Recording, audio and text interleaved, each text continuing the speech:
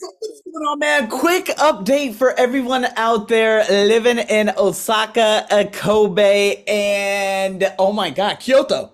That's right, people. I'm gonna be getting into Japan, probably around 10 p.m. Japan time tonight.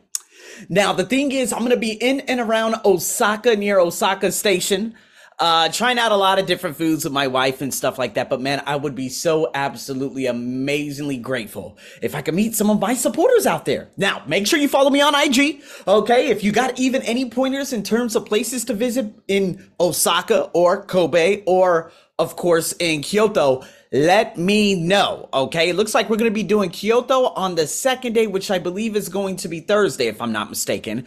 We're going to be doing Kobe Friday because apparently there's going to be a lot of rain hitting Kobe on Thursday. And then we're going to be around Osaka. I'm going to have to go to my aquarium. You guys already know I am an absolute saltwater enthusiast. As a matter of fact, I just bought some sand and some crushed rock because my wife doesn't know, but I'm going to be getting a couple of Nemos next week. But anyways, I'm actually going to be doing a bigger project. But anyways, with that being said, I'll be going to the aquarium and other places. But we got a lot of things that we will be doing. But again, man, you guys follow me on my IG. It's the same name as this podcast, Arsenio's ESL Podcast. Okay, if you got any pointers in regards to these three cities, please reach out to me.